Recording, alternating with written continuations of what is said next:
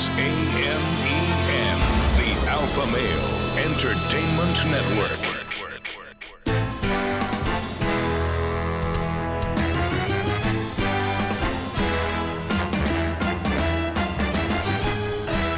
Broadcasting from Humidor 1A in the cigar city of Tampa, Florida, USA.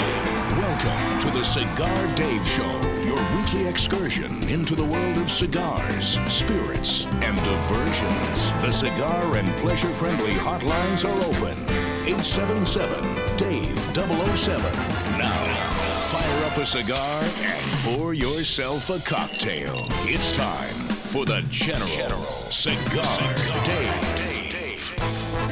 There is a high probability, almost a guaranteed probability in today's show that we will talk about alpha male delicacies and alpha male pleasures. We'll be talking about cigars, guaranteed. We'll be talking about a libation and spirit, guaranteed. We'll be talking about meat, guaranteed.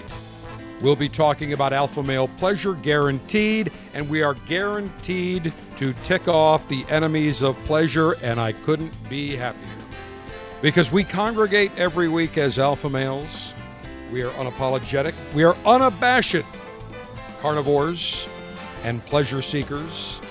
We enjoy, after a very hard week of work, we enjoy our downtime and our relaxational maneuvers. Enemies of pleasure, be damned. Long Ash greetings and salutations. A Long Ash snappy salute, semper delectatio. Always pleasure. Long live the alpha. Make America great again. Make masculinity great again. Screw the enemies of pleasure. It is your 5-star global general and your alpha male in chief, front and center from Command Center Alpha in the cigar city of Tampa, where I'm surrounded by fantastic cigars, libations, of course, the harem. No vegans allowed anywhere near Command Center Alpha. Don't forget, follow me, social media. Go to cigardave.com, upper right-hand side. You can see all of the social media platforms, and Twitter is where I like to hang out mostly. I've really lost favor with Facebook, but Sergeant Steve does a great job posting all of our show-related materials on our Cigar Dave Facebook page, so make sure you follow us along the way. Great show for you today. Later on in this hour, Mardi Gras is around the corner. Fat Tuesday. Mardi Gras, from French to English, translates to Fat Tuesday. That is the last day where people theoretically and technically can indulge themselves before the Lenten season begins. And we will be going out to one of my favorite little local delis here in the cigar city of Tampa. We're going out to Mott and Hester Deli and talking to the proprietor, Ted Kelly. He makes one of the greatest blackened sausage and chicken gumbos I have ever had. From scratch, nothing from a can, and he's going to share his secret. You can make this at home. It's easy, and it is off the charts. So we'll be heading out for the last segment of this hour and also talk about a couple of other Cajun delicacies. Next hour, for our Cigar Masters series, we'll be joined by Willie Herrera, the master blender at Drew Estate Cigars, the man behind the February 2019 Cigar Dave Officers Club selection, the Herrera Esteli Brazilian Maduro. And I have, as you can hear, the Cigar Dave Officers Club pouch in my hand with 3 magnificent Herrera Esteli Brazilian Maduros. And I will smoke one of them. Do I want the Robusto? Do I want the Toro? Do I want the Lonsdale? Oh, such hard decisions. But fear not, I will enjoy one of these fantastic cigars during the National Cigar Litation and Libation Ceremony. Wherever you are, make sure you have your cigar ready, your libation ready, have your grill turned on, throw a steak, throw some ribs, throw a burger, throw some hot dogs, throw some pork loins, whatever you want. Throw on the grill and just enjoy pleasure maneuvers along with us. Now, today is a very big day. Hard to believe we're already in March, the second day of March. St. Patrick's Day is just around the corner. I mean, we are just a couple of weeks away from St. Patrick's Day. Hard to believe we're already in March. The year is going by so quickly already. But it's a very big day, just in time for St. Patrick's Day. Smart Mouth Brewing Company in Norfolk, Virginia, just in time for St. Patrick's Day, has created a special beer, an IPA, an India Pale Ale that will remind you of one of your favorite childhood cereals, Frosted Lucky Charms. They're magically delicious. As a kid, Frosted Lucky Charms were certainly a very important staple of one's breakfast. And I was just thinking about some of the cereals growing up as a kid that I loved. Of course, today, if you serve your kid these cereals with all the sugar, they'll throw you in jail. They'll call the Child Welfare Board or Child Services on you. But as a kid growing up, I loved Captain Crunch. Captain Crunch was my favorite. Then Apple Jacks behind that. Then Super Sugar Smacks. I don't think they even call it Super Sugar Smacks anymore. I think they call it Honey Smacks because it's politically incorrect to have sugar in any name of a cereal. Then Raisin Bran, and I don't know if you remember a cereal called Quisp, also made by Quaker Oats, but loved Quisp, Captain Crunch.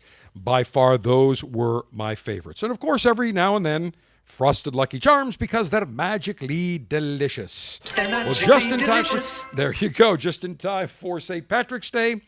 Smart Mouth Brewing has come out with the Saturday Morning IPA, meant to take your taste buds on a journey back to your childhood when you sat on the couch with a bowl of Lucky Charms in your lap while you watched Saturday morning cartoons. And the way that they get this flavor is they brew the IPA beer with house-toasted marshmallows and what the brewer calls or describes as cereal marshmallows, of course, without naming the brand in the mash. The sweet concoction is then hopped and dry hopped with Galaxy and Calypso hops. They describe their Saturday morning IPA as a soft pillow body with a slight cereal taste, designed to remind you of your childhood when you used to sort through bowls of your favorite breakfast cereal to separate the marshmallows from the cereal. Their beer, their IPA, is 6.6% alcohol by volumes, has a nose that is sweet and citrusy, orange and pear aromas. And while they do not mention Lucky Charms by name, if you look at the can, everything about the can says Frosted Lucky Charms. The color, the red background, the gold where Saturday morning, the text and the little forms of marshmallows, the designs of the marshmallows, everything about the Smart Mouth Saturday Morning IPA screams Frosted Lucky Charms. A very limited release. In fact, it was released, just about 12 minutes ago at noon, at high noon, at the Brewers Norfolk location.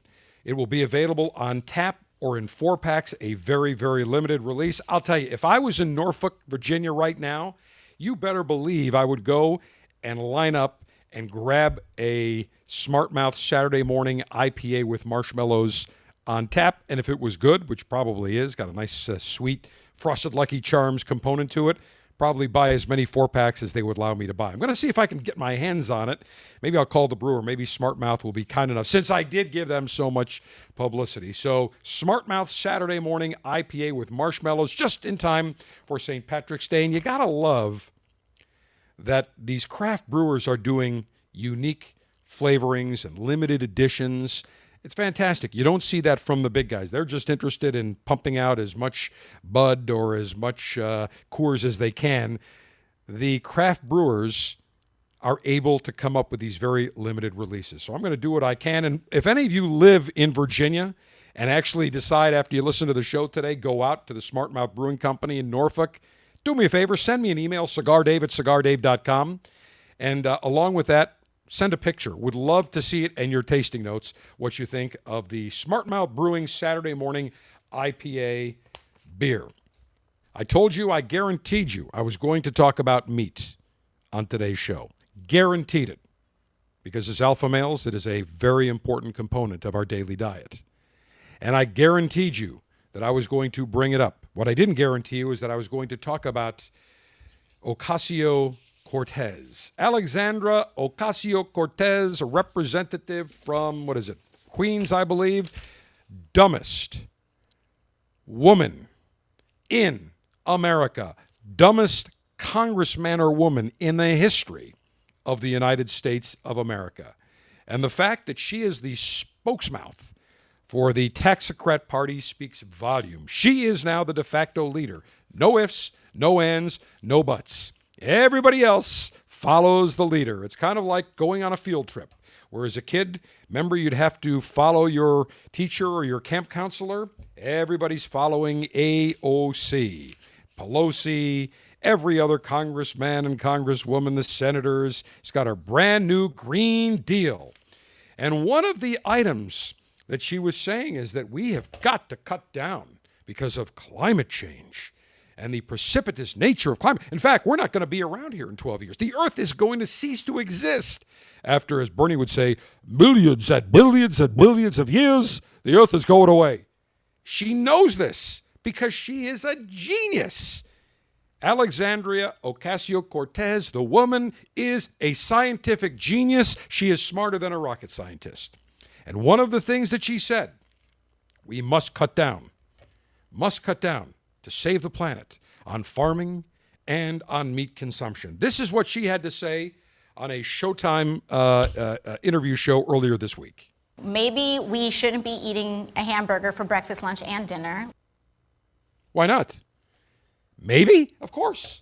I have no problem. That is an important staple of the American alpha male diet. Meat or burgers for breakfast, lunch, dinner. Okay, maybe not a burger all 3 meals. How about just a burger, say, for breakfast or some breakfast sausage? Maybe you have a giant, ribeye steak for lunch, and then maybe have some nice ribs.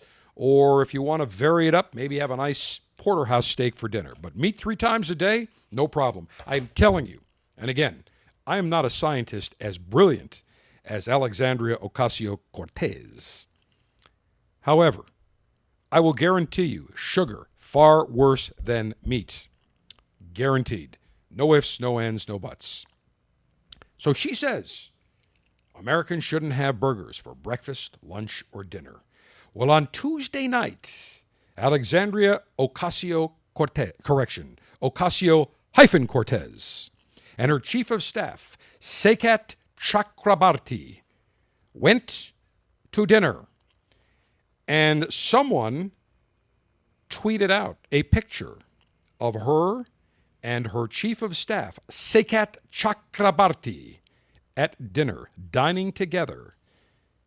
Now, Ocasio-Cortez, who said this earlier this week, hit it one more time, Sergeant Steve. Maybe we shouldn't be eating a hamburger for breakfast, lunch, and dinner. What did her chief of staff, Sekat Chakrabarti, order? A hamburger. And he had the gall to eat it right in front of her. I am looking at the picture. This is not your typical McDonald's burger or Whopper from Burger King, or as my grandfather used to say, King Boyga. This is a giant gourmet craft burger, piled high. This is one of those that looks like a Big Ange burger. Nice and thick, like 1.5 inches thick. It's probably at least 8-10 ounces of meat. Got the lettuce in there. It looks as though there's maybe some pickles and some tomatoes, some fries in there on the side. She is sitting a mere 1.5 feet away. They're in an L-shaped booth. And he is munching on a burger. And she is watching this take place. Don't you love the hypocrisy? Again, it's okay for everyone else to give up maybe having a burger for breakfast, lunch, and dinner, but it doesn't apply to her or her chief of staff, Sekat Chakrabarti. It is incredible. Do as I say, not as I do. Have we not seen that from these climate nutcases, wackadoodles before? Al Gore? The earth has got the flu. Stop eating meat. Don't use so much power. But meanwhile, he lives in an 18,000 square foot house that uses more power than like 40 houses. I am just tired and sick of these people that think they are so smart. Alexandria Ocasio-Cortez, where people are dumb enough to actually listen to this dingbat, this wackadoodle, like she is a brilliant, prescient genius. What's amazing is she was an economics major at, I believe it was Boston. I'm not sure if it was BU or BC, Boston College, Boston University. I think it was BU. All I can tell you is, if that's what they are teaching in the economics department, what she's spewing out at BU, good luck. It's more like BS. Will I change in any way, shape, or form if I want to eat meat 3 times a day, 5 times a day, 8 times a day? Will you as an alpha male, as a carnivore? The answer is absolutely not. Because frankly, we don't care what these people have to say, because as alpha males, we are educated and intelligent enough to make up our own minds, to make our own decisions. We're not like these taxocrats and these wussified betas that sway at the wind, that have to seek approval. What did they say? Oh, they said we can't do this, then we're not going to do that. We're not dumb lemmings like a lot of the wussified betas. We think and decide for ourselves. And that's what drives the enemies of pleasure so crazy, is that we are not easily swayed by their junk science, their fake science. We're intelligent enough to do our own research and make up our own decisions.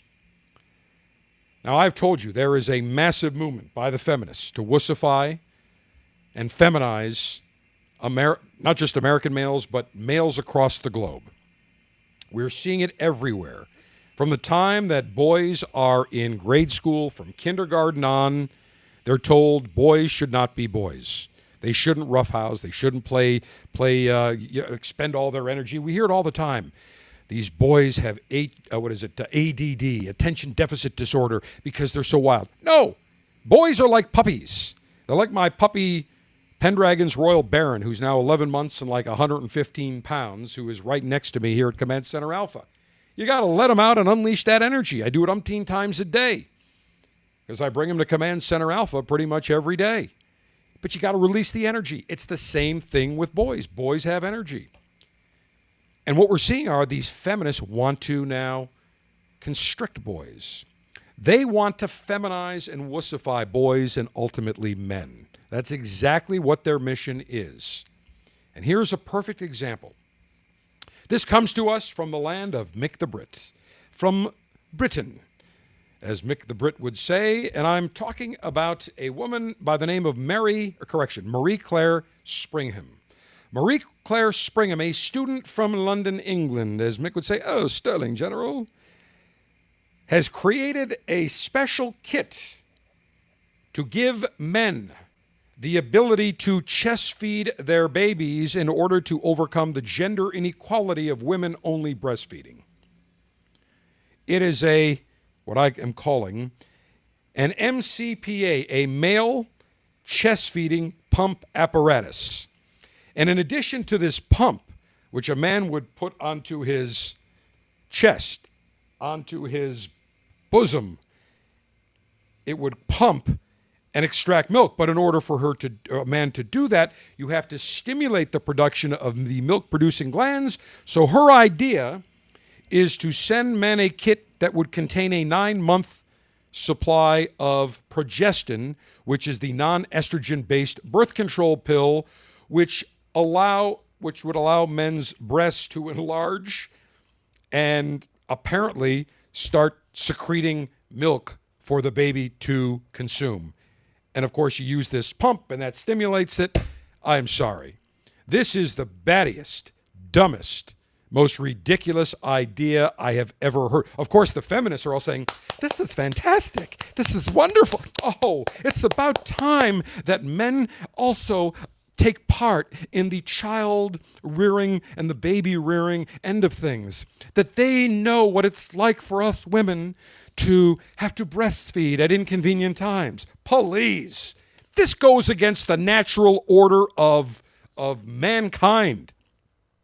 Men do not have large racks. Women do, for the specific ability to breastfeed the child, the baby.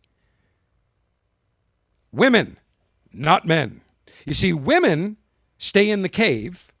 Women stay in the cave, and when they have a baby, they breastfeed the baby, and they, again, take care of the little cave, make sure that all the food that the male hunter-gatherer has gone out throughout the course of the day or the weeks has brought into the cave is cooked and ready to go, and they take care of the little one. And the man provides for the overall family. That's the natural order of things. And if there's a feminist listening saying, I can't believe you just said that, General, that's so politically incorrect. You would be correct, because I am not politically correct. That's why tons of people listen to this show, because I tell it like it is. It is not a natural order for a man to breastfeed a child. Period. End of discussion. Now, on Good Morning Britain, I'm sure Mick the Brit gets up every morning and watches Good Morning Britain. Sterling. They had this Marie Claire Springham who created this male chest-feeding pump apparatus. And the host asked her, what is the point of this? What's the point? It's because partly I designed this first as an empathy tool. I was looking at postnatal depression, and I learned so much, particularly that it occurs in men. And the main cause of that is the feeling of being left out. For the main trigger for women is the struggle to breastfeed. A bit sad if a man feels left out because his wife's or partner's breastfeeding, isn't it? Well, it's not necessarily because they're breastfeeding. It's more, you have things that come into play, things like infant preference. So I read a lot of really heartfelt accounts of, the baby comes home, the dad is all ready to be super dad, and the baby's not interested because the baby's attracted to the smell of breast milk. That's what mum smells like. Oh, please. Do you think the baby says, I'm not interested? No. The father comes, plays with the baby, spends time with the baby. But she says this is an empathy. This chest feeding tool is an empathy tool. I mean, you can have empathy towards your wife, or your girlfriend, for having to get up in the middle of the night and breastfeed at umpteen times. But I don't need to have a pump on my boob to feel empathy for that. And then she says, men feel left out? Are you kidding me? I don't know of one legitimate male. There's a lot of males out there, but the only legitimate males are alpha males. Beta males are not males. They're glorified women. I know of no man, alpha male, that says, oh, I can't breastfeed my baby, my son, my daughter. I feel left out. What a load of poppycock. Men don't feel left out because they can't have a baby suck at the proverbial teat. No way. Again, more feminization. The feminists are thrilled. And when we come back, I'm going to give the response of one of the other men on the panel. What he had to say. Would a man do this? I can tell you what my answer would be, and you know exactly what it is without me telling you. Get the latest cigars, hand-picked by the General each month, delivered straight to your door. When you join the Cigar Dave Officers Club for just $22.95 a month, you'll receive 3 premium cigars in a customized Ziploc Cigar Dave pouch. To join, go to CigarDave.com.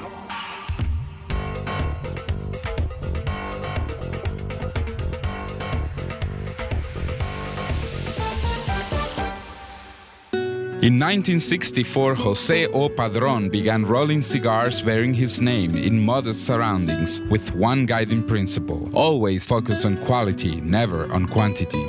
Nearly 40 years later, Padron cigars are recognized for their superior taste and majestic construction, the result of Padron controlling all aspects of the cigar-making process, including planting their own seeds, growing and curing their own tobacco, and constantly supervising the rolling room. To Wall Street, it is called vertical integration. To the Padron family, it's called making great cigars. The Padron lines include the Padron 1964 Anniversary Series and the Padron Traditional line. All Padron cigars are wrapped in Nicaraguan sun-grown Habano tobacco, available in natural or Maduro. Experience Padron. For your Padron retailer, call 1-800-453-5635. When Padron is on the band, quality is a matter of family honor. Surgeon General warning: tobacco use increases the risk of infertility, stillbirth, and low birth weight.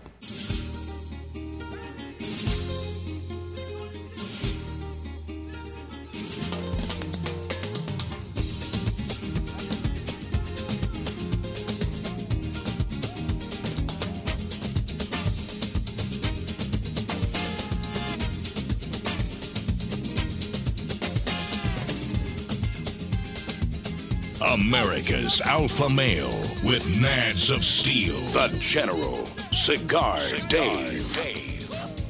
All right, before we get to the National Cigar Litation and Libation Ceremony in just a few minutes, couple of items before, and I also want to get to this, finish up the last story talking about the male chest feeding pump apparatus.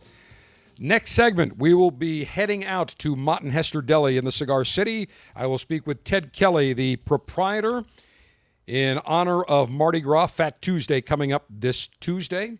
3 days away, we will talk about some Cajun delicacies, specifically his incredible blackened chicken and sausage gumbo. We'll give you the recipe, and we'll also talk about some Cajun dirty rice and some po' boys. Hey, you got to have the right feast, and they all involve meat. Can't have Cajun dishes without some sort of meat, and fish as well, especially if you're in the Gulf Coast area. So we'll talk with Ted. Next hour, Cigar Masters Hour, we'll be joined by Willie Herrera, Master Blender at Drew Estate Cigars for the entire hour. And in just a few minutes, I will be lighting up one of his fantastic cigars. That was the Officers Club selection for February for lightation. Now, going back to what I was talking about before we hit the break, a woman by the name of Marie Claire Springham created a device to chest feed kids, a male chest feeding pump apparatus. And in conjunction with this experimental chest feeding pump that she has created, she will send out to men, or when it gets approved, a drug called progestin, which will stimulate milk production in men's boobs. And then you put the pump on, and the next thing you know, you can breastfeed your baby. And she said that basically, couple of items. She said that it's an empathy tool because men feel like they're being left out, and that this will allow men to better bond with their babies. And I have said, this is nothing more than a feminist dream to further feminize and wussified men. It totally violates the natural order. And I know of no alpha male that has an urge that says, I have so much empathy for my wife, I want to start breastfeeding my baby. It's a load of nonsense. Now, on Good Morning Britain, the presenters, as they are known, there was a man by the name of Quentin Wilson. He must be a well-known personality in Britain. He was on the panel, and they asked, why would a man do this? Why would a man use a male chest-feeding pump apparatus to breastfeed his baby? Well, I think this is a storm in a B cup. Oh! Pardon the pun here. I've got 3 kids, and this is not an urge I have ever had. No. I don't know about you, Richard. Never. Spencer. But should you have had? Should you have wanted to? Okay, that's the point that we need to discuss. But if we did a straw poll now, if there's anybody out there who's a bloke who thinks that this is something that is missing in their life, let us know. And I think the results of that will be single figures. I don't think there's a demand for this. I think it goes against the natural order. And the more we blur these distinctions between gender, the more messed up we become. That's exactly what the feminists want to have happen. They want the lines between males and females to be blurred because they want males to become wussified males. In other words, a feminized version of a man. That is exactly what they want. And by the way, I know if I asked any one of you, any of our tons and tons of alpha males listening right now, how many of you, what percentage of you would want to purchase or want to have a male chest-feeding pump apparatus so that you could breastfeed your baby? Do you know what the result would be? 0.00. Let me repeat, 0.00%. No ifs, no ands, no buts. There is something very, very wrong about this. It is a feminist dream, but I can tell you, this alpha male and all alpha males, we can spot a load of BS from a blimp in a fog storm, and this is a total crock of BS. With an unlimited and secure supply of pleasure sticks available for the general to enjoy, it's time for National Cigar Lightation Maneuvers.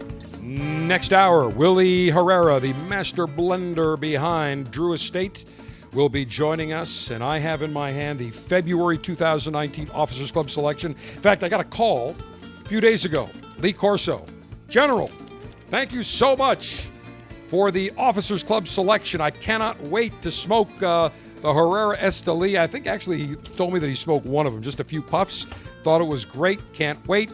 And I can tell you, this is a fantastic cigar. It starts with the band. I love the teal, the turquoise background and gold, just a very elegant band. Willie Herrera, has always wanted to be creative and use various tobaccos. And one of the tobaccos he wanted to use for a long time as the star of the show, as the wrapper, is the Brazilian Mata Fina wrapper. Wanted to use that. They never had enough of it. It was always primarily used as a binder. He said, I'm going to make this the star of the show. And then I'm going to cover it, I'm going to surround the wrapper. I'm going to have some Connecticut River Valley broadleaf binder, and then I'm going to have fillers from Nicaragua. And what I want is a flavorful cigar with some sweetness, the medium full category that's not going to be overpowering, but just a lot of flavor. And Willie created this Herrera Esteli Brazilian Maduro that is off the charts. And I have in my hands what they call the Robusto Grande, 5.5 inches in length with a 52 ring gauge. You're looking in the $9 to about $11, $12 category for the Herrera Estelis, a fantastic cigar that I will enjoy today. Cigar-altering and highly sharpened leaf-exposing device. Self-sharpening double-edged stainless steel guillotine, ready. Maximum BTU flame-throwing and heat-producing apparatus. I have a single jet butane flame, little portable lightation device the Cigar Dave R&D laboratory created, and that's what I will use today. Cigar pre-lightation checklist complete. No faults detected. Area clear of all enemies of pleasure. Approval to go throttle up in 3, 2, 1. Perfect cut. And as I toast the foot of this cigar, let me tell you exactly what my libation will be. I'm going to enjoy the W.L. Weller Bourbon 12-year-old, reasonably priced, about $25, but it's made at the same distillery as Buffalo Trace. Doesn't get a lot of the recognition that Buffalo Trace does, but it's a fantastic bourbon. So let me rotate here. And as I do that, I'm going to open up my bottle of Weller. Okay, I've got my cigars ready to go. I will say, whoops, let me get a better cheers there. That's good. Cheers. Wow, definitely some nice notes of vanilla, almond. Nice, intense, smooth finish. So I've got my Herrera Esteli Brazilian Maduro and my W.L. Weller 12. When we come back, we'll go to Mott and Hester Deli. We'll talk gumbo as Mardi Gras is right around the corner. The General is now on Instagram. Follow him for pictures of the latest cigars, libations, and what he's enjoying during the show. That could be interesting, and we'll have to block out some faces. Go to Instagram and search Cigar Dave.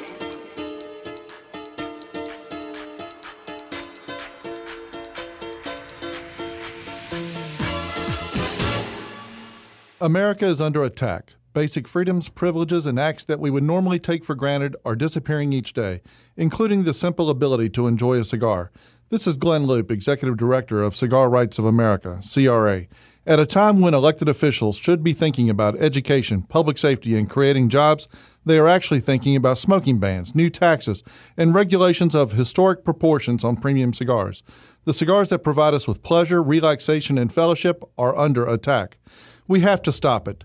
That's why Cigar Rights of America was created, to work for a new political day for cigar enthusiasts across America, to roll back restrictive laws and defeat onerous taxes and regulations that impact everyone from your local cigar shop to your personal humidor.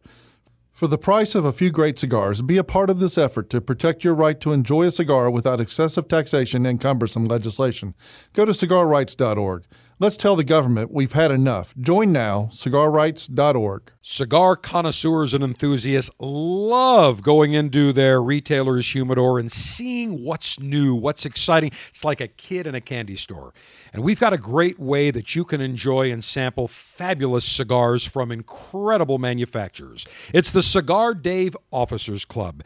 Every month you will receive 3 fantastic cigars in an Officers Club Ziploc pouch shipped directly to you for $22.95. Now, in the past year, we've had incredible selections. We had the World of Davidoff, which featured an Avo and a Davidoff Winston Churchill. We've had cigars from A.J. Fernandez, from Rocky Patel, from Plasencia, Drew Estate, Sindicato, Fonseca. Incredible cigars that you will love. Become a member of the Officers Club today. Join now. Go to CigarDave.com. Click on Officers Club. $22.95 per month gets you the latest and greatest in the world of cigars. You will absolutely love it.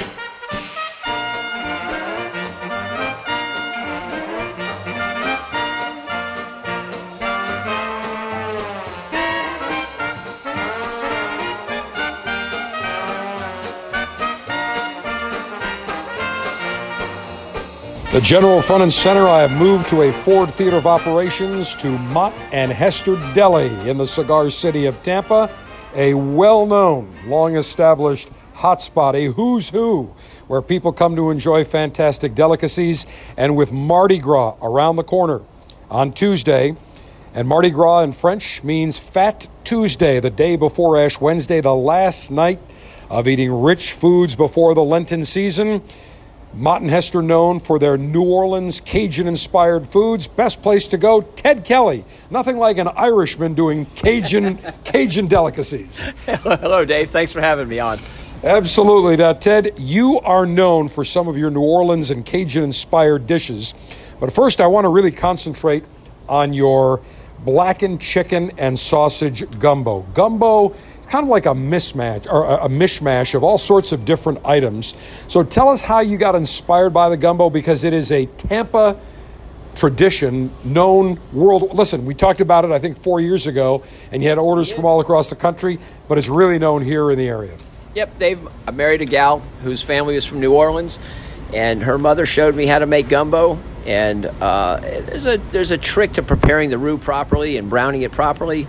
And I think we've mastered it, and we've been at it for 36 years now. And I will tell you that the gumbo, Ted, that you create is totally different than any gumbo you will get in a can at a store. In fact, one of my favorite restaurants in New Orleans, not a fancy place, is Mother's, right in the heart of the Convention Center, not far from Canal Street. They've got a fabulous gumbo. Ted, yours is right up there with them, the real thing. Dave, that's quite a compliment there. I'm a fan of Mother's myself. I mean, if you go to New Orleans, to me, not the fanciest of places, but absolutely a place you definitely want to head to. Yeah, it's a very authentic place, Dave. When you go to New Orleans, it's a place to go. Like when you come to Tampa, come here. Mott and Hester's an institution in Tampa, and Mother's an institution in New Orleans. All right, so Ted, blackened chicken and sausage gumbo. Now, guys like me, I don't want to spend a ton of time creating the recipe, and is this a deal where it's going to take forever and I'm going to have to buy 100 ingredients, or is it relatively easy to prepare? Well, it's definitely something you're going to have to take time to prepare, and I think you're better off just coming to see me like you usually do. Yeah, well, here's the problem. We've got people listening in Los Angeles, that are in Seattle, that are in Buffalo, that are in Washington and Boston. It's a little tough for them just to come down to the cigar city of Tampa for a bowl of gumbo. Yeah, no, the ingredients they would need, they could find in the local supermarkets where they are. Celery, bell peppers, both red and green, and the white onions. And you chop those and saute that in a little bit of oil and build your roux from there. And it's a matter of love and time from there. You got to give that recipe some love and let that roux simmer, let that brown.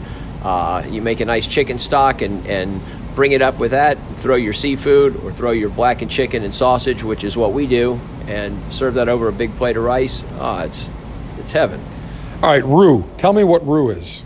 Roux is it's the oil and the flour that is the thickening agent, and it's a big hallmark of Creole cooking, and we do a good job with it here. And it needs tender love and care. It's not something that can be rushed. If you're late getting home from work, again, you're better off coming to see me. It's a hard thing to rush. You have to spend time with it. All right, so we have many of our alphas who love to cook, love to get in and grill, create their own delicacies. So let's assume somebody wants to do that. The first thing you said, you've got to get onions, you've got to get celery. What else? And red and green bell peppers. Red and green bell peppers. So tell me what happens with that. Yeah, we saute those peppers and onions and celery in oil. The Holy Trinity. Spend a little time with that. Let those get tender, and the onions and the celery tend to start getting clear when they're they're finished cooking. At that point, I add the roux for the flour. Okay, so when you say roux for the flour, so you add flour and what, chicken stock? We add the flour, and at that point, it mixes with the oil, and it forms a paste. At that point, you need to turn the heat down and let that paste brown properly, and you kind of cook the floury taste out of the roux, and it just builds flavor as you reduce that into a thicker, browner paste, of which you then can reconstitute back up with chicken stock, and you can build your soup from there, or your gumbo from there, and you can have it as thick as you want by adding less chicken stock, or more runny if you want it with a little more chicken stock, and then you can throw. I blacken chicken with our own blackened seasoning and chicken breast, and we chop and put those in. And we also put some different andouille sausage in there that is a smoked sausage. That's a Creole sausage that helps give it a little bit of kick.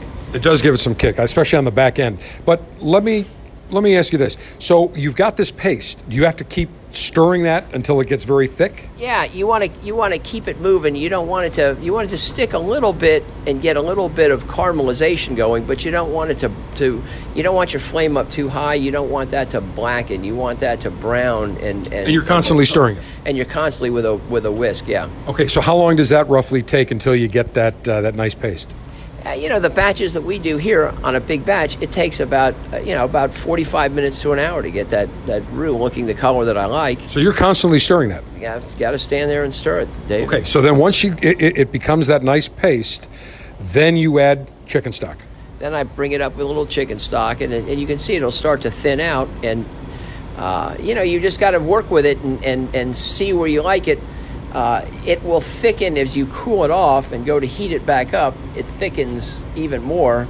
That roux that you put in there is a thickening agent, and every time you heat that sauce or that soup or that gumbo, it's going to end up being very, very thick. So you should have some extra chicken stock on the side and add that. You can't dump it all in at one time. You have to add it slowly. Right. Otherwise, it can become too juicy, too liquidy. Well, it can break the roux, and you end up with the flour and the oil separated again. So gotcha. Now, in terms of chicken and sausage, you can use chicken and sausage. You can put in, if you want, crab. You can put in seafood. There's really no limit as to what you want to put. Steak, oysters, anything you want. Yep. You can. That's the nice thing about gumbo. Go clear out your refrigerator. You have some old chicken left over.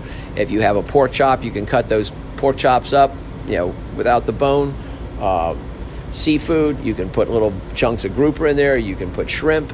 Don't put stone crab. Way too expensive of delicacy to put in gumbo. Don't waste the stone crabs in the gumbo. Yeah, eat those first. All right, and then basically you just kind of let it. You keep it on low heat. Let it simmer, and then you have yourself a nice, almost like a nice stew. Yep. At that point, you can season the mix that you have and bring it up to the right heat level that you're comfortable with, the right amount of salt, and work with it and get it to your liking. And again, cook some rice up and pour that over the top, and you're good to go. Really, it's just experimentation. No right, no wrong. Just keep trying it until you get it right. So it's really not that difficult. It's a little time-consuming because when you're stirring that roux to make that paste, you're talking 45 minutes to an hour. Yeah, at home it might not take you that long. You're not probably making 10 gallons of gumbo unless you're opening up a restaurant here. So if you were doing it at home, give us an idea of how many onions, bell peppers, what was the other ingredient? Yeah, I would use one large, nice onion chopped fine, one stalk of celery, and maybe a red and a green bell pepper. And that's it? That's it. If you're going to cook at home. And how much flour? Yeah, to that mix, you might use like a quarter cup of vegetable oil to saute those vegetables in. And then I try to match the same amount of flour to the oil that I put in. I would put in a quarter cup of flour, maybe just a tiny bit less. And then, again, the chicken stock, you just add, once you get your roux, the consistency that you like, you can add that chicken stock and bring it up to the level of smoothness that you want. You can have it very thin and runny if you like a thin soup, or you can have it a lot thicker if you'd like. I'm almost tempted to go home and make it, but there's no way. I'd rather just come to you here at Mott and Hester Deli, let you do all the work. Dave will save your table in the corner for you every day, okay? Listen, that's where the capo, that's where the main man, that's where the five-star eats. That is my table. That's the general's table. Come by. And somebody comes in, you kick them out. Yep. That's my table, and that's the end of that. And I always face kind of outward because, the old mob guys would always look out. So if anybody came to attack like an enemy of pleasure, you're ready to go. If you're packing heat, you can take care of the problem. Any sickening liberal come rolling up on you, right? We don't allow those here at Mott and Hester. Are you kidding? Anywhere near my table. Ted Kelly, the proprietor of Mott and Hester Deli here in the cigar city of Tampa, with Mardi Gras right around the corner on Tuesday. Fat Tuesday, it's known, the day before Ash Wednesday, last night of eating rich, delicious foods before the Lenten season. There's a couple of other New Orleans or Cajun-inspired dishes I want to get to. First up, a po' boy. What's a po' boy? Po' boy is their name for a sandwich, a grinder. It's a fried shrimp sandwich served on their French bread that they're known very famous for in New Orleans, and we try to replicate that with the French bread and the materials that are available. We're still in the Gulf of Mexico here. We get nice shrimp here, and it's a fried shrimp. Po' boy is a sandwich with the shrimp, and you add lettuce and tomato and your choice of topping. They use mayonnaise in New Orleans. We bump it up and put tartar or cocktail sauce on ours. They're delicious. Can't go wrong. And the last thing I want to talk about is your famous Creole dirty rice. Mother's makes a dirty rice that is fantastic. You can never go wrong. I love rice. I love chicken. I love some spiciness. And you could have that here 5 days a week, Ted, but you only save it for Fridays. Yep, we try to make it special and make people line up for it, and they do. It's a big hit around here on Friday afternoons for us, and love to have anybody come by and try it sometime. It's a very, very spicy dish that we make with rice that you again, make a little side dish with the vegetables, and that dish also, the dirty rice mix, has eggplant, it has mushrooms, it has ground beef, a lot of crushed red pepper, and again, you can spice it up to your liking. We kind of like it kind of hot here, so it's got some heat, there's no doubt. Listen, we're alphas that come in here. We're not wussified betas. If they were wussified betas, there would be no heat whatsoever, no spiciness. It would be bland, but life is too short for bland. Yep, I agree with you, Dave.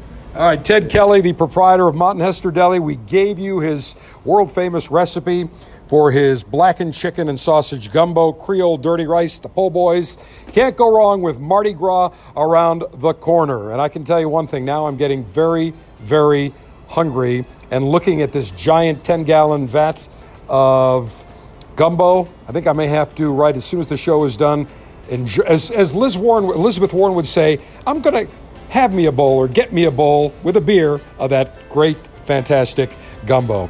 Hour 2 of the Cigar Dave Show comes your way next. I'm going to have a little bit of gumbo here before we start the next hour.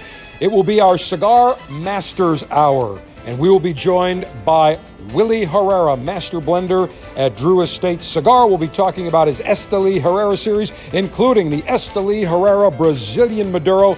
That was is the February 2019 Officers Club selection. Much more coming your way. Keep your cigar lit. Keep your libation brim full to the top, and make sure you have some nice gumbo to get ready to celebrate Mardi Gras right around the corner. This is AMEN, the Alpha Male Entertainment Network.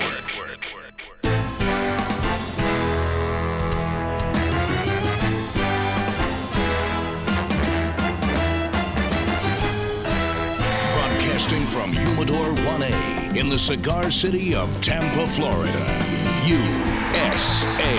Welcome to the Cigar Dave Show, your weekly excursion into the world of cigars, spirits, and diversions. The cigar and pleasure-friendly hotlines are open.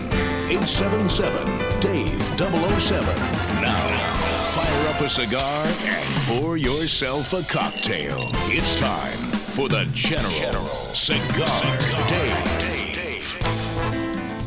As I touch up my Herrera Esteli Brazilian Maduro, outstanding taste, outstanding flavor, and as we said in hour number 1 for our Cigar Masters Hour, we'll be joined by Willie Herrera of Drew Estate Cigars in just one moment. But if you are not a member of the Officers Club and not enjoying this incredible February 2019 selection, what are you waiting for? Go to CigarDave.com right now because you get fantastic selections. In fact, got a call from Lee Corso, who is a member of the Officers Club. Well, I comp him. good friend of the show. He's a general, just smoked that new Esteli Herrera. Love it. Tell me about it. So we had a long conversation about it, and the man that is behind that cigar joins us front and center. Hour number 2 of the Cigar Dave Show as we welcome you back. Willie Herrera joining us down from El Titan de Bronce down on Cayocho in Little Havana, Miami. Willie, great to have you on, my friend. Thank you. Good to be on, man. Thanks for having me. And I'm glad you got dressed up for the occasion today, by the way, Willie. Got all dressed up, did my hair, man. I'm telling you. Well, listen, we sent the makeup artist, we sent the stylist. You know, we're top shelf. We're big budget here at the Cigar Dave Show. But Willie, you and I have known each other a long time, and actually met you through your mother-in-law, Sandy Cobus, who owns El Titan de Bronce, and you were working there. But talk about how you got into the cigar industry, your background. Everybody knows now that you're the master blender and oversee many of the operations over at Drew Estate. But tell us how you got into the cigar industry way back. So I initially got started here basically helping out with the factory. So like you mentioned, Sandy's the owner of El Titan. But early on, it was her parents, Carlos and Marta, who were running the operation. She was working in another business. So on a week where the old man, Carlos, had gotten sick, they needed a male figure here to help out. And so I ended up taking a week off of vacation from my real job, which was banking. I had been at that point about 7 years in banking. So I took a week vacation, worked a whole week here, and 2 weeks later I quit the bank and started full-time here. Just like that. So, Willie, were you a vice president at the bank? Because everybody's a vice president at a bank. I don't care what you are. Man. Everybody's a VP. Peon. I was a peon. I started off. Yeah, but even peons are vice presidents. And then a head teller, and then I went into loans. And at that time, I was in loans, processing loans and stuff. And, I just fell in love with the industry. I mean, I had always been a smoker from a very early age.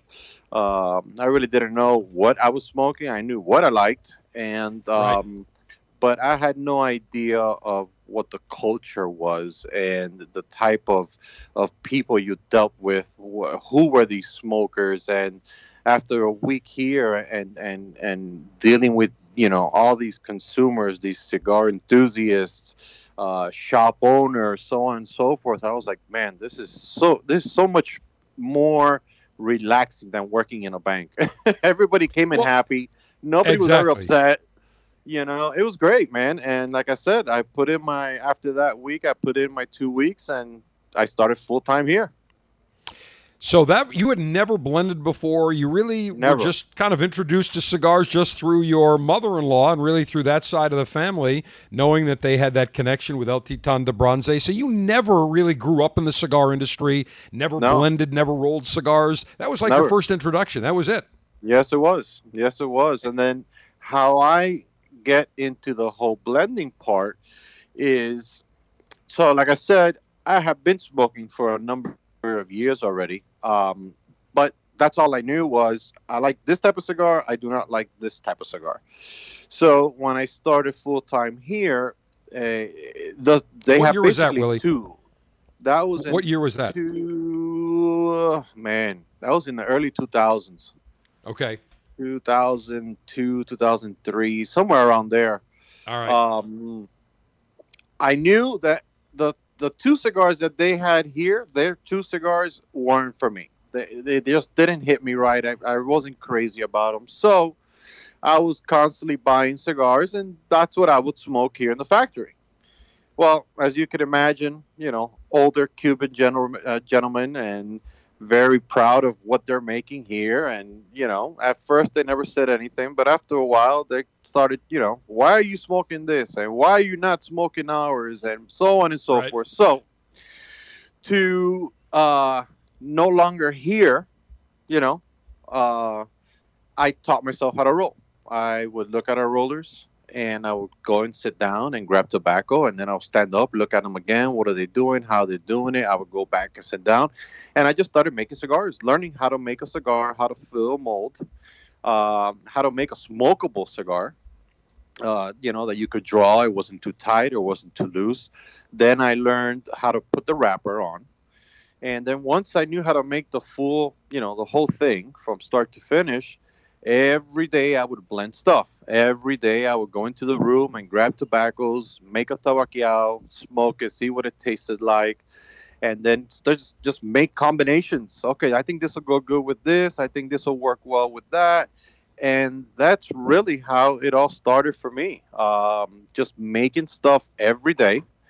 And because we're in Little Havana, there's a lot of foot traffic. A lot of people want to see what Little Havana is.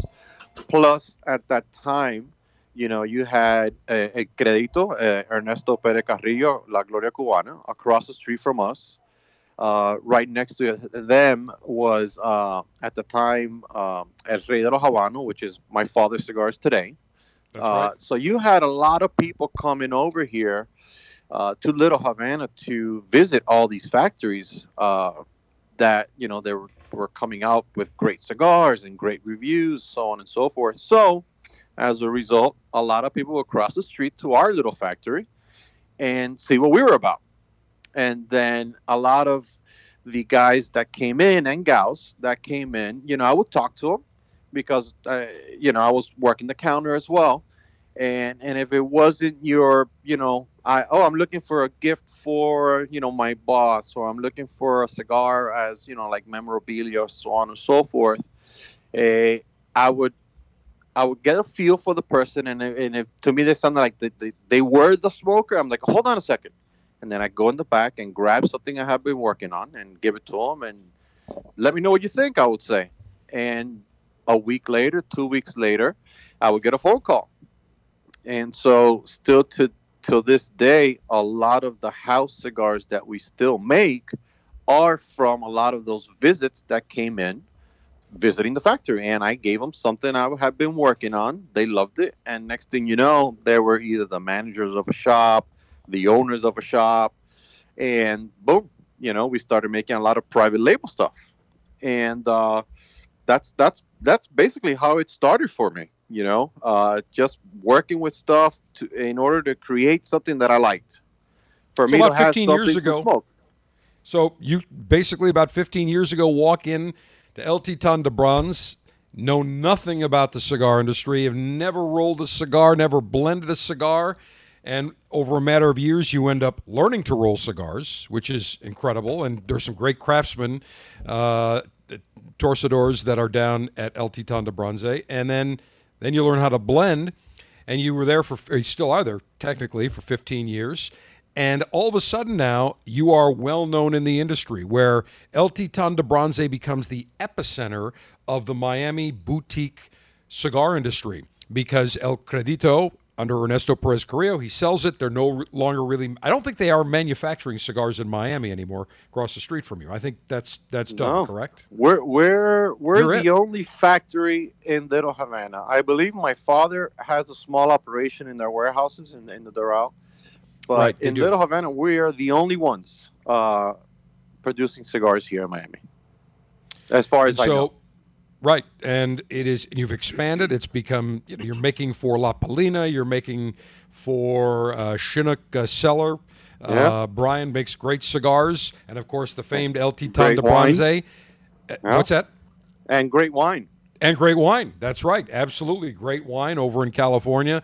So you've really become the epicenter, and all these people come in, and then Jonathan Drew of Drew Estates comes in, and they want to make a cigar with you. No, they didn't want to make a cigar with us. So in 2000, I thought late initially 2000 JD told me that they wanted that they were talking about making a cigar. They were broaching it with you. No, the original concept was that part was something that came out later on, but after I was already on board. So in late 2009, 2010, we start talks about what I thought about joining Drew Estate and basically having what I have here at Drew Estate. Kind of have, the concept was I would have a small group of boncheros and roleras. I would train them to make the cigars how we do them here. which is, very different from the typical cigars that are made in Nicaragua. We would do, we here, everything is entubado, everything has the mounted heads, the triple seam caps, which in Nicaragua and the Dominican, you really don't see that. It's the wrapper goes up all the way up, and it's basically all one piece.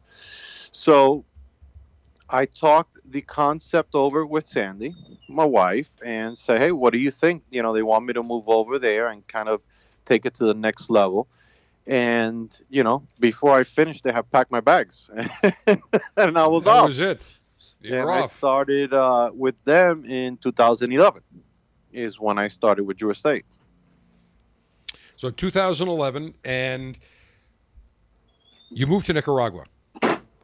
For the first year and a half, yes. I was living in Nicaragua. I was there Monday through Friday. I would come back on either Saturday morning or Friday night, and I would fly back either Sunday afternoon or Monday morning. And that went on for a year and a half. Our guest is Willie Herrera, Master Blender for Drew Estate Cigars, and the February 2019 Officers Club selection was and is, although we're now out of February, but is the Esteli Herrera Brazilian Maduro, and we will talk about that in just a few minutes with Willie. So, Willie, you become their master blender. You come down, and what does Jonathan Drew, what does Snacky, as he's known, Big Snacky, what does he tell you? What are your duties? What do you do when you get down to Nicaragua? He said, create a cigar. Learn the tobaccos. Take your time. Create something you love, and we'll go from there. And so I just started working and looking at the enormous amount of tobacco that Drew Estate has. And imagine, you've been here, you've seen how small we are. At the time I left, we had probably 6 different types of tobaccos. I get to Drew Estate and, it's hundreds of types of tobaccos. So I needed to figure out what type of cigar did I want to release, what type of cigar did I want to bring on, to Drew Estate, something different, something unique, something, that fitted me, what I was doing out of a Titan. And the Herrera Esteli was born. And that's where it began. Now, are you still involved on the other blends at Drew Estate, or are you strictly just the Esteli Herrera? That's it. Well, after the release of the Norteño, which would have been, I think it was in late 2013, 2014, they made me the master. That's when they made me the master blender for Drew Estate. Up to that point, I was only working on Herrera brands. After the Norteño is when they made me the blender for the whole company. So after that, everything that comes out from Drew Estate starts with me and the team in Nicaragua.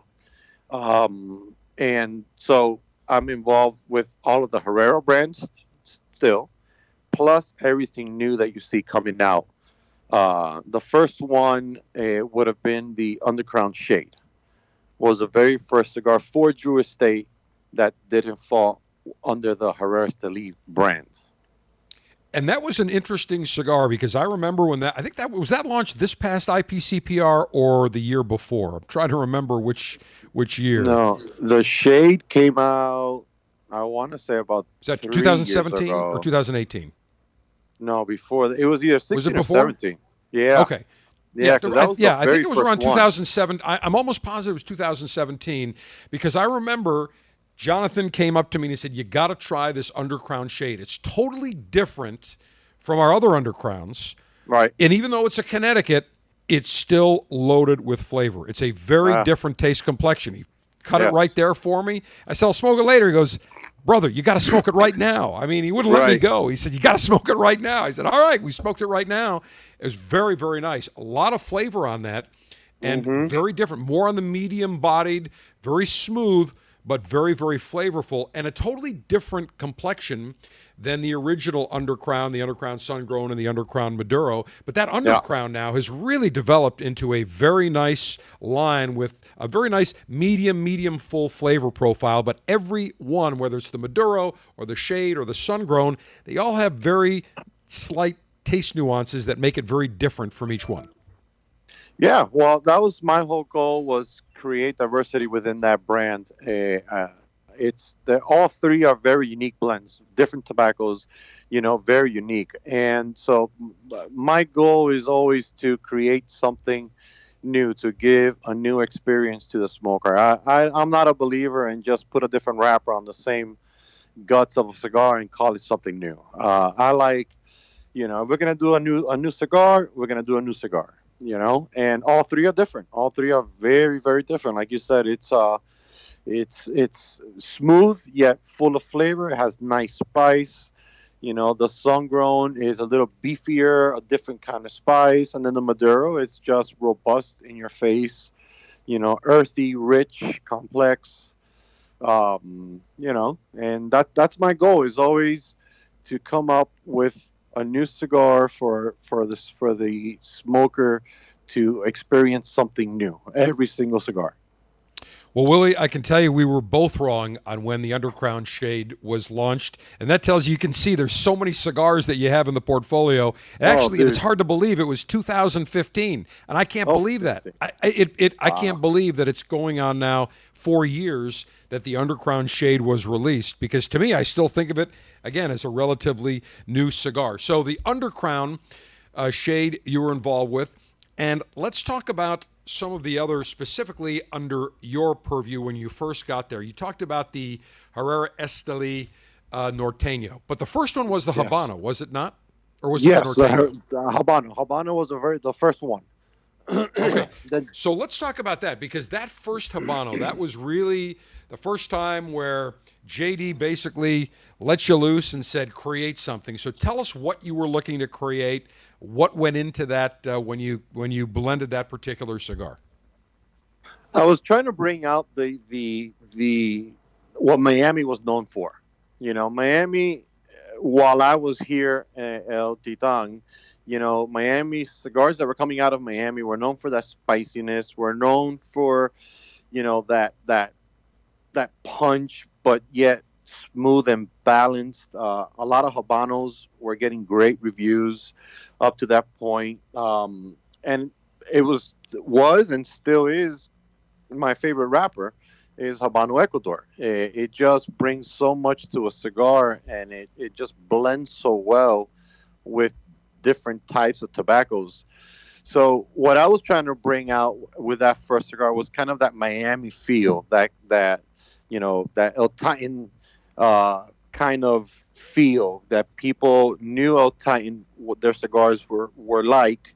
And I wanted to bring kind of that flavor, because at that time, Drew Estate really didn't have anything Habano. Drew Estate was basically a lot of Maduros. They had the Undercrown Maduro. They had the Liga Privada. They had the T52. They had the Nica Rusticas. Everything was concentrated about Maduros and just very heavy leaves. And so I wanted to bring something very different to the portfolio.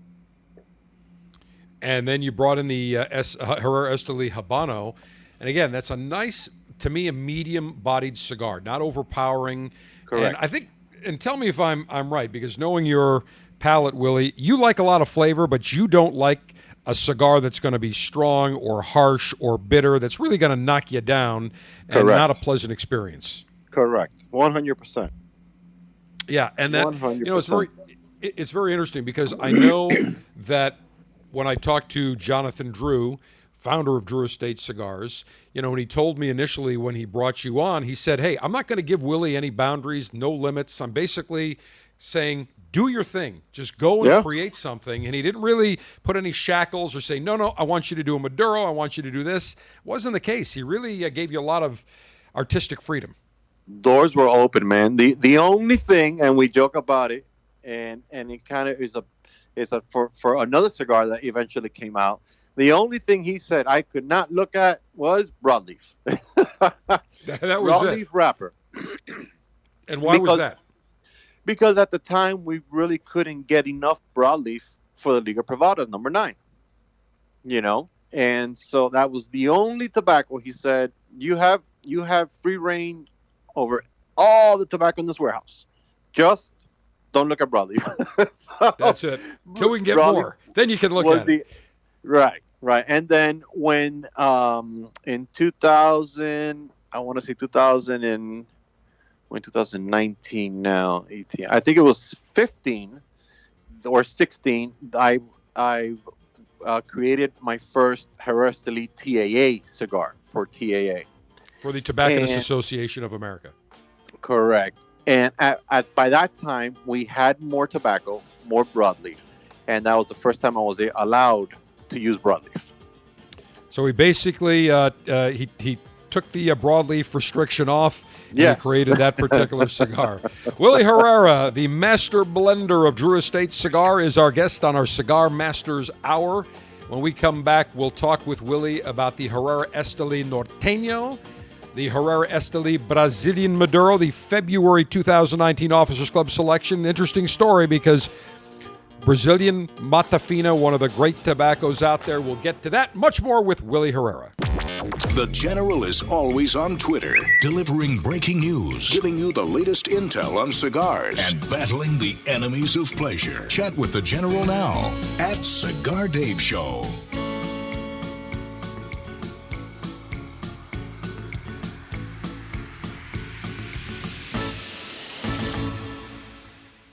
In 1964, Jose O. Padron began rolling cigars bearing his name in modest surroundings with one guiding principle: always focus on quality, never on quantity.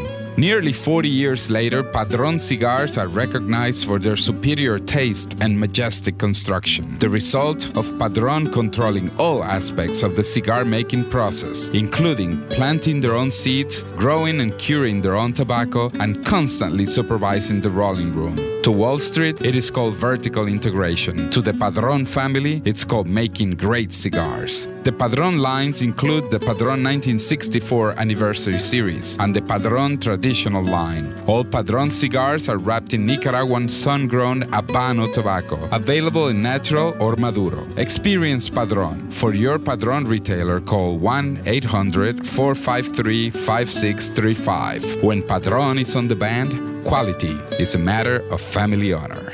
Surgeon General warning: tobacco use increases the risk of infertility, stillbirth, and low birth weight.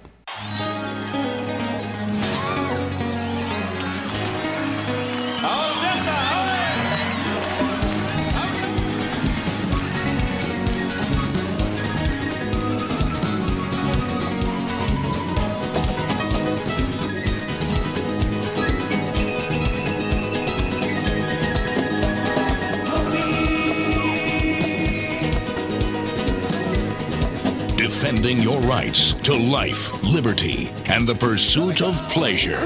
It's the General, Cigar Dave. And when we talk pleasure, we talk alpha male good life maneuvers, and that includes cigars, spirits, delicacies, grilling, dames. All the alpha male pleasure maneuvers that drive the enemies of pleasure absolutely crazy. Our Cigar Masters Hour continues. Willie Herrera, master blender of Drew Estate Cigars, joining us from his other home in Miami at El Titan de Bronce, where they are currently producing the Herrera Esteli Miami cigars. So that's a perfect segue for us, Willie, since you're in Miami right now. Let's talk about that Herrera Esteli Miami. You've been working on that for a long time. I have been. Initially, that cigar came out as a limited release. Every year, I would always release a limited size in one of the lines. The first line that I did the limited release was in the original Herrera Esteli Habano, which was a Lancero size that came out in 2014. Then the second limited release I did was the Churchill in the Norteño line. Then that came out in 2015. And then the next limited release I wanted to do was something completely different, completely new, which was have a cigar made in Miami at El Titan de Bronze, where it all started for me, and made with the tobaccos that we use at El Titan de Bronze. And so the cigar was born. It was originally released in one size, just like all the other ones, in a Corona size. And shortly after the release of the cigar, we started talks on simplifying and kind of streamlining all of the Herrera Esteli packaging. That, with the fact that the cigar was doing so well, we decided to add the other 4 sizes to that Herrera Esteli Miami blend. So now you have all 5 sizes available across the board: Norteño, Herrera Esteli Habano, and the Herrera Esteli Miami. You have all 5 sizes available in the same style box, same count box, and just really streamlined the packaging and made it easier for the consumers to identify the products, for the shop owners, for the shop managers, for stores to just showcase the product much easier. It was all over the place before, especially with Norteño. You had 10 count box, you had a 25 count box, you had a 50 count box. It was just all over the place. So you standardized everything, and I'll tell you, Willie, I love a Corona size. Toro's my favorite size, but I just enjoy, to me, when you look at a Corona, it's that classic Cuban Vitola, that nice size. It just fits nicely in the hand. It's a pleasant cigar to enjoy. You don't need a ton of time. And in fact, many of the blenders, this, they'll use a Corona as the guide, as the basis when they're blending cigars. But I just find it to be a very nice size. You don't see the Coronas as often as you used to. But staying in that line, talking about your affinity for Ecuadorian Habano wrapper, on the Esteli Herrera Miami, you used an Ecuadorian Habano. However, you used an Oscuro wrapper, so almost darker than a Maduro, just a really, really dark, almost a black wrapper with a rich Ecuadorian Sumatra binder and some fillers from the Dominican and Nicaragua. A very, very nice cigar. And I think that cigar, you hit it right on the head. That really is reminiscent of the old Cuban, the old Miami type of cigars that people, when they would go down to Little Havana, that's what they would smoke. And the guy that really, there are 2 people that really made that Ecuadorian Habano wrapper popular down in Miami. The primary one is Ernesto Perez Carrillo from El Credito. He really took a liking to that wrapper, and you follow in that tradition. I'm just trying to follow in the footsteps, man. I mean, these guys are all legends, and, I enjoy their cigars very much. And, the beauty of this is every manufacturer has their own style of cigar. And, depending on your mood and what you're in the mood for, you could go for X or you could go for Y, you could go for Z, because everyone is going to hit you different, and they all smoke different, But the end result is, or at the end of the day, you still get that flavor from that wrapper, and it's there. And you just, when you love it, you love it. You know what I mean? And you just want to put it together with different insights to create a different experience for another Habano lover, All right, interesting story, Willie, I will share with you. I'm down visiting Sandy, a couple of years ago. And, of course, we walk into the humidor where all these cigars are aging. And I see some beautiful bundles of cigars, the Coronas. I said, Sandy, let me take a couple of these. I got to try these. And she's like, you can't touch those. Those are Willie's cigars. Those are the Herrera Esteli Miamis. You can't touch them. He'll kill me. I said, Sandy, trust me. Willie's going to be fine. No problem. You get in trouble, I'll come to your defense. No, we're very protective of those cigars, Willie. He's very sure protective. That's right. I fired one up. And, of course, before I left, I said, this is great. I said, Sandy, I'm not leaving. I got to take a few more. She's like, okay, but don't tell Willie. Well, I just told you, Willie. But she is very protective. It's almost like, guards with Uzis guarding the humidor for you.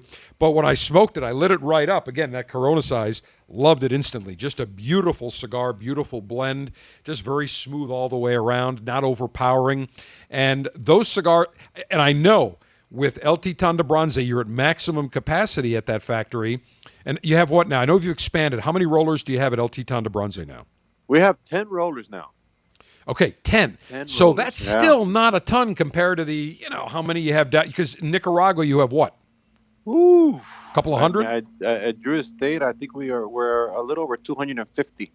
250. So you're talking about 250 to 10 and very, very limited. So that cigar, if it's on the shelf, it doesn't stick around very long. What's the suggested retail of the Esteli Herrera Miami? I believe they go from 9 to 12, I want to say. I'm not 100% because thankfully I don't have to worry with numbers and I don't have to worry about sales. I have to worry about tobacco and blends. Right. And when that's on the shelf, most retailers, if they get a couple of boxes, they're lucky. There's just not that much capacity. Yeah, no, they move, they move quick. And like a lot of the stuff that comes out of here, a lot of the Warp cigars, Kyle stuff, La Palina stuff you mentioned, Cornelius and Anthony's you mentioned, the Padilla 8 and 11 that he brought back, that's coming out of here as well. You're right. It does not stick around on the shelves and shops. It goes out by really quick, and it's real funny because of that. A lot of people think that, I'm in Miami, I just go and get them at the factory they're made. And to the story you're making about being very protective, people leave very sad because he's like, oh, no, you can't, I can't. They want to grab, Warped, or they want to grab this one or that one, and no, she won't. Well, Willie, for this General Sandy will. Okay, I get special treatment down there. I mean, is my picture still up as soon as you walk in? Is it still at El Titan de Bronce, or did Sandy take it down? Absolutely. It's still there? And the box that you signed. That's right. I remember. That was a long time. That's got to be, I'm trying to remember, Willie, that's got to be 10 plus years ago I signed that. You were there. Easily. Yeah, Time because flies. I've been with Drew 8 years is going to be already. Yep, and that was easily 10 years, before, 10 plus. Yeah, yep. 100%. That's before you expanded and took the space right next door when you had, I think at the time, maybe 4 or 5 rollers. I mean, that was it. 4. So it's really, and by the way, if you could get another 30 rollers, you could easily make all those cigars because the demand is out there, as you know. There's still a romance for a cigar made in Miami or Tampa. There still is something very special about that. And Absolutely. It's tough to put a finger on, but I just think the fact that tourists can come in, it's easy for them to travel to, say, Miami or Tampa compared to the Nicaragua or Honduras or the Dominican, where they see it. There's a big romance with that. And I'm glad to see that El Titan de Bronce is doing very well, because it's a shame when El Credito, where Ernesto used to make those cigars, General Cigar took them over, and they're no longer making cigars there. Mm-hmm. And there's no longer a storefront for my father's cigars. They're now more of in a warehouse area where they're rolling their Miami cigars. So you're really the last vestige of that old Buckeye type of hand-rolled cigar factory. Yeah, we are, man. And it's sad, like you said. It's sad when I look out the window and you see, a dollar store where a Credito used to be. Or you see an eyeglass place where my father used to be. It's sad. It really is. You walk by there and you no longer see the rollers. You no longer see them moving the bales of tobacco from one store to the other to pass it out to the rollers. And it's just crazy how everything changes with time, And it's I tell people all the time when I kind of explain what Little Havana is when I'm out on the road, Little Havana is not what it was 15 years ago. Little Havana is changing. It's changing. It's a double-edged sword. It's changing. It's bringing more business to the community, but it's losing its characteristics, its flavor, its identity. You got clubs. You have these those what do they call them? Those fusion type restaurants, and you have this and you have that. But what Little Havana was, it no longer is. You got condos and art galleries. It's just a different vibe now. It's interesting you bring that up, Willie, because Miami Beach, as a kid, I always went, growing up in Buffalo, we'd always go with my grandparents or my parents. Yep. We'd always go to Wolfie's and Pumpernicks, those great delis, and you don't have that anymore. It's gone. No. It has been changed. Gone. The only remnant of old Miami Beach still is Joe's Stone Crab. That's it. Yeah. And like you just said, I remember as a kid every weekend going with my mom and my brother to Miami Beach, parking on the side. You had all the buildings you see in the scene of Scarface, the old people on the rocking chairs in the front, in the porch of all the different hotels. That none of that exists anymore. It's all gone. No, and I remember even when I started this show, going to be 24 years ago, I would go down to Miami. I would park on Cayocho, put enough money in the meter for, 3 hours, and I'd hit 5, cigar manufacturers all within a few blocks. Those days are long gone. Yeah. And it is really sad. Basically, Ernesto still has, his offices in Little Havana. There's El Titan de Bronce, and then you have Padron. And that's pretty much it.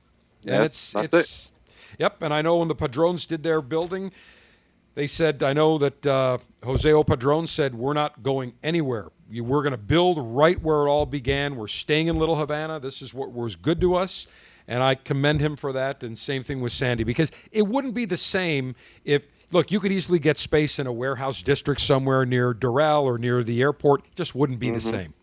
Of course. Totally different. It will lose its flavor, you know what I mean, and its authenticity. And like you said, that romance would not be there anymore, I agree. All right, Willie Herrera, master blender, Drew Estate, the man behind the Herrera Esteli line of cigars. When we come back for our final and concluding segment of this edition of the Cigar Dave Show, we will talk with Willie about the Herrera Esteli Norteño and the February 2019 Officers Club selection of the Herrera Esteli Brazilian Maduro. Never miss a minute of the show when you download the Cigar Dave mobile app for Apple, Android, and Kindle devices. You can listen to our 24/7 continuous stream of the latest show or download the recent podcasts to listen to anytime on your mobile device. Get the Cigar Dave mobile app in the App Store. Search Cigar Dave.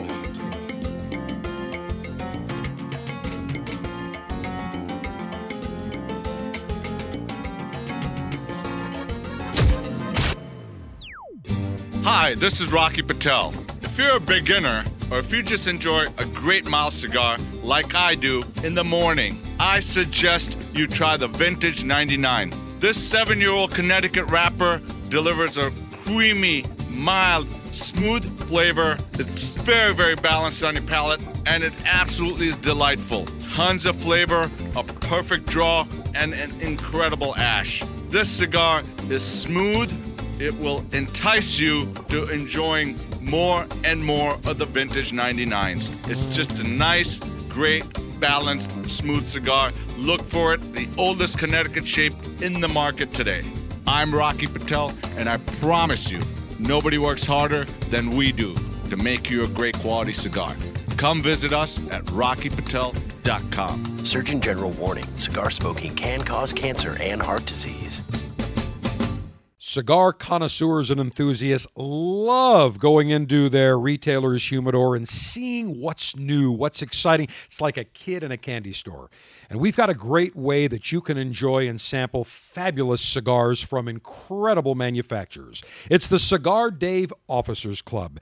Every month you will receive 3 fantastic cigars in an Officers Club Ziploc pouch shipped directly to you for $22.95. Now, in the past year, we've had incredible selections. We had the World of Davidoff, which featured an Avo and a Davidoff Winston Churchill. We've had cigars from A.J. Fernandez, from Rocky Patel, from Plasencia, Drew Estate, Sindicato, Fonseca. Incredible cigars that you will love. Become a member of the Officers Club today. Join now. Go to CigarDave.com. Click on Officers Club. $22.95 per month gets you the latest and greatest in the world of cigars. You will absolutely love it. Por el amor de una mujer.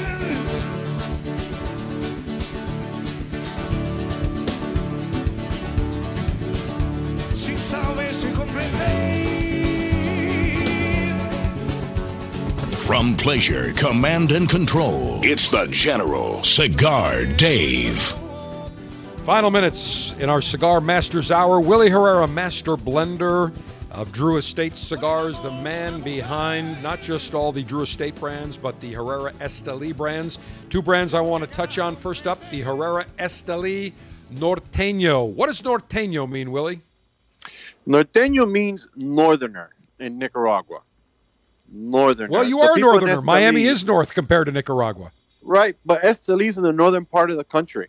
So for the people from Managua, consider the Estelianos, or the people from Esteli, northerners. They call them norteños. And then I'm a northerner in Nicaragua, so I love the name. I thought it was fitting. That's a great name. And you use on this particular cigar, this is a full-flavored cigar, full-bodied, but you use one of my favorite wrappers, a San Andreas Mexican Moron, which is out of this world. A wrapper that at one time people kind of looked down on Mexican tobacco. Not anymore. Can't get enough of it. Yeah, that's right. It's one of my favorite wrappers. It's so rich and sweet and complex. It blends well. It adds great depth.